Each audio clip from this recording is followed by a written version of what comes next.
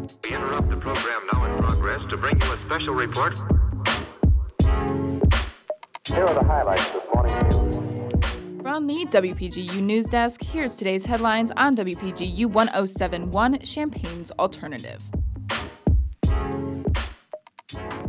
From WPGU News, I'm Justin Malone. It's Monday, November 9th, 2020. After nearly a week of waiting, the race for president has been called in favor of Joe Biden, though President Trump continues to dispute the outcome. WPGU's Ann McEwen has the story. Joseph R. Biden has been elected the 46th President of the United States of America.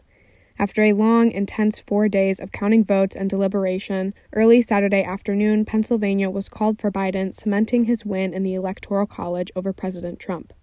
As of Sunday night, President-elect Joe Biden has 290 Electoral College votes of the 270 needed to claim victory.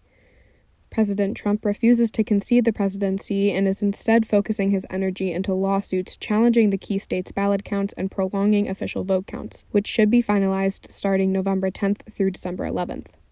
The New York Times called the legal battles a long shot, and Trump advisors have also noted the chances of flipping the election through various court challenges are slim.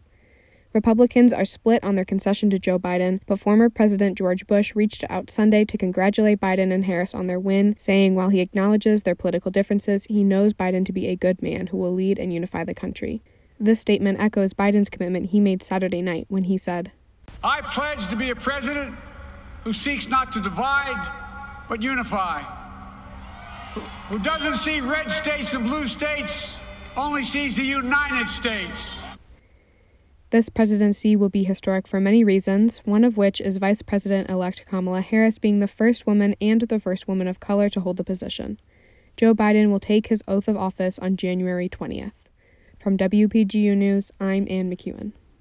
The University of Illinois is continuing to lead research helping to combat COVID-19. WPGU's Emily Crawford reports.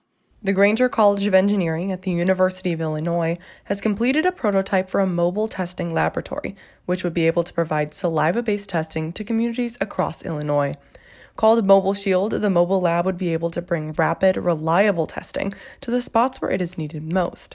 The project is led by Abigail Woodridge, an industrial and enterprise systems engineering professor, and has been funded by the University of Illinois System, with additional support from the Discovery Partners Institute, SHIELD T3, and the National Center for Supercomputing Applications.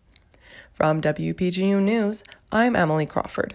Champaign drivers can expect partial road closures on Springfield Avenue this week. WPGU's Jane Knight has more.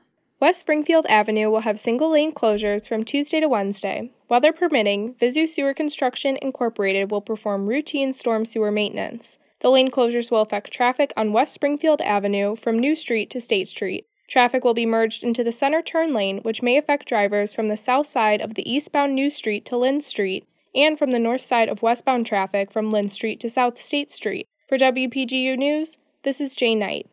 Longtime Jeopardy host Alex Trebek has died after a year-long fight with pancreatic cancer. WPGU's Tara Mobasher on his life and legacy.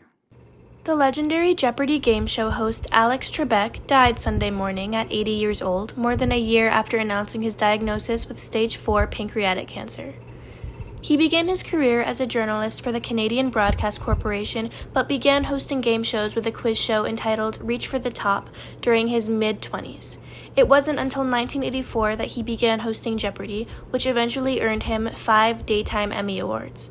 He eventually broke records as the most episodes ever hosted by a presenter of any TV game show, with 8,200 total episodes, surpassing that of Bob Barker, who hosted The Price is Right. Trebek was set to run his final contract through 2022, when he would then retire. He is survived by his wife and 2 kids. With WPGU News, this is Tara Mobasher. The Fighting Illini lost their 3rd straight game this season, falling to the Minnesota Golden Gophers 41-14 on Saturday. Illinois was unable to put a stop to Minnesota's rushing game as 3 Minnesota running backs combined for 330 yards and 5 touchdowns. On offense, Illinois was unable to form any substantial air game as quarterback Corin Taylor only completed 6 of 17 passing attempts for 106 yards and only 1 touchdown. Head coach Lovie Smith claimed that this season's team would be the best he has ever coached, but at 0-3 on the season, those claims have yet to be proven. The Fighting Illini play Rutgers on the road this Saturday at 11 a.m. For WPGU News, I'm Justin Malone.